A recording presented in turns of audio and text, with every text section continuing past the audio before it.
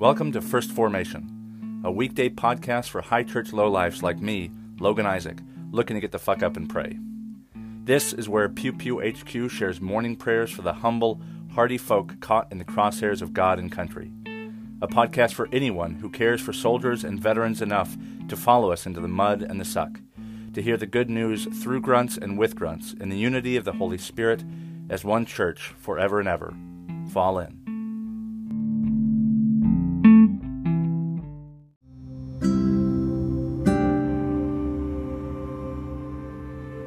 Psalm 56. Be gracious to me, O God, for people trample on me. All day long foes oppress me. My enemies trample on me all day long, for many fight against me. O Most High, when I am afraid, I put my trust in you. In God, whose word I praise. In God I trust, I am not afraid. What can flesh do to me? All day long they seek to injure my cause. All their thoughts against me are for evil. They stir up strife, they lurk, they watch my steps. As they hope to have my life, so repay them for their crime. In wrath, cast down the peoples, O God. You have kept count of my tossings, put tears in your bottle. Are they not in your record? Then my enemies will retreat in the day when I call. This I know, that God is for me. In God, whose word I praise. In the Lord, whose word I praise. In God I trust. I am not afraid. What can a mere mortal do to me? My vows to you I must perform, O God. I'll render thank offerings to you. For you have delivered my soul from death, and my feet from falling, so that I may walk before God in the light of life. 2 Kings chapter 5, verses 1 through 14. Naaman, commander of the army of the king of Aram, was a great man and in high favor with his master, because by him the Lord had given victory to Aram. The man, though a mighty warrior, suffered from leprosy. Now the Arameans on one of their raids had taken a young girl captive from the land of Israel, and she served Naaman's wife.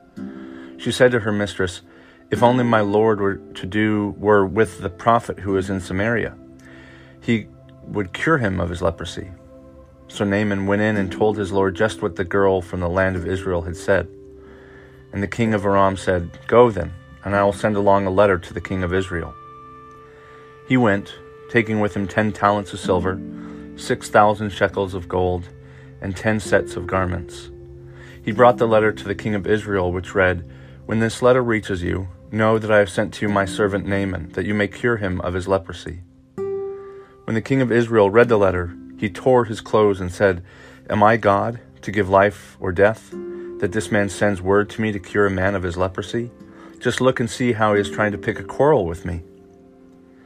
But when Elisha, the man of God, heard that the king of Israel had torn his clothes, he sent a message to the king. "Why have you torn your clothes? Let him come to me, that he may learn that there is a prophet in Israel." So Naaman came with his horses and chariots and halted at the entrance of Elisha's house. Elisha sent a messenger to him, saying, "Go, wash in the Jordan 7 times, and your flesh will be restored, and you shall be clean." But Naaman became angry and went away, saying, "I thought that for me he would surely come out and stand and call on the name of the Lord his God, and would have his hand over the spot and cure the leprosy. Are not Abana and Pharpar, the rivers of Damascus, better than all the waters of Israel? Could I not wash in them and be clean?" He turned and went away in a rage. But his servants approached him and said to him, "Father, if the prophet had commanded you to do something difficult, would you not have done it? How much more when all he said to you was, 'Wash and be clean'?" So he went down and immersed himself 7 times in the Jordan, according to the word of the man of God. His flesh was restored like the flesh of a young boy, and he was clean.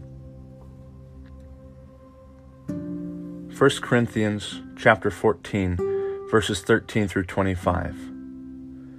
Therefore, one who speaks in a tongue should pray for the power to interpret. For if I pray in a tongue, my spirit prays, but my mind is unproductive. What should I do then? I will pray with the spirit, but I will pray with the mind also. I will sing praise with the spirit, but I will sing praise with the mind also. Otherwise, if you say a blessing with the spirit, How can anyone in the position of an outsider say the amen to your thanksgiving, since the outsider does not know what you are saying? For you may give thanks well enough, but the other person is not built up. I thank God that I speak in tongues more than all of you. Nevertheless, in church I would rather speak 5 words with my mind in order to instruct others also, than 10,000 words in a tongue. Brothers and sisters, do not be children in your thinking. Rather be infants in evil. But in thinking, be adults. In the law it is written, By people of strange tongues and by the lips of foreigners I will speak to this people.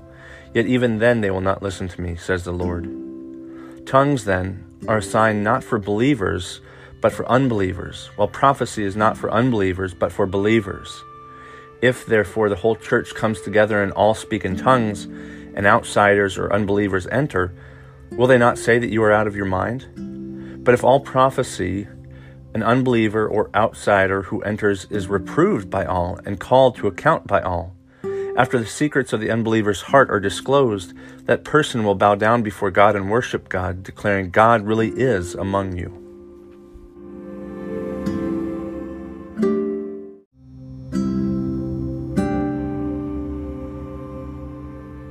The Verdicts, a poem by Rudyard Kipling. Not in the thick of the fight, not in the press of the odds, do the heroes come home to their height, or we know the demigods. That stands over till peace, we can only perceive. Men return from the seas, very grateful for leave. They grant us sudden days, snatched from their business of war, but we are too close to appraise what manner of men they are. And whether their names go down with age-kept victories, or whether they battle and drown, unreckoned, is hid from our eyes. They are too near to be great, but our children shall understand when and how our fate was changed and by whose hand. Our children shall measure their worth. We are content to be blind, but we know that we walk on newborn earth with the saviors of mankind.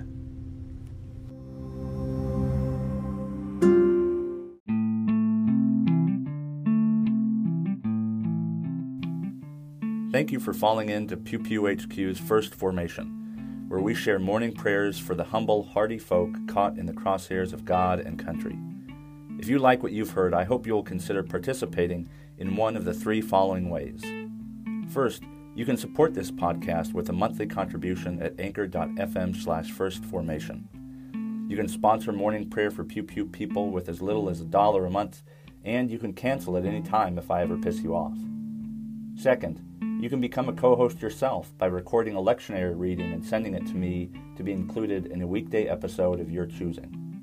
Instructions for co-hosts can be found in earlier episodes, and you don't have to be a grunt to participate in First Formation in this or any way. Finally, and maybe most importantly, you can send me your prayer requests of a minute or less with a voice message feature on Anchor's iOS or Android apps. Prayers may be added to a morning prayer episode, aired anonymously if you wish, or kept private for me to pray for off-air. So there you have it.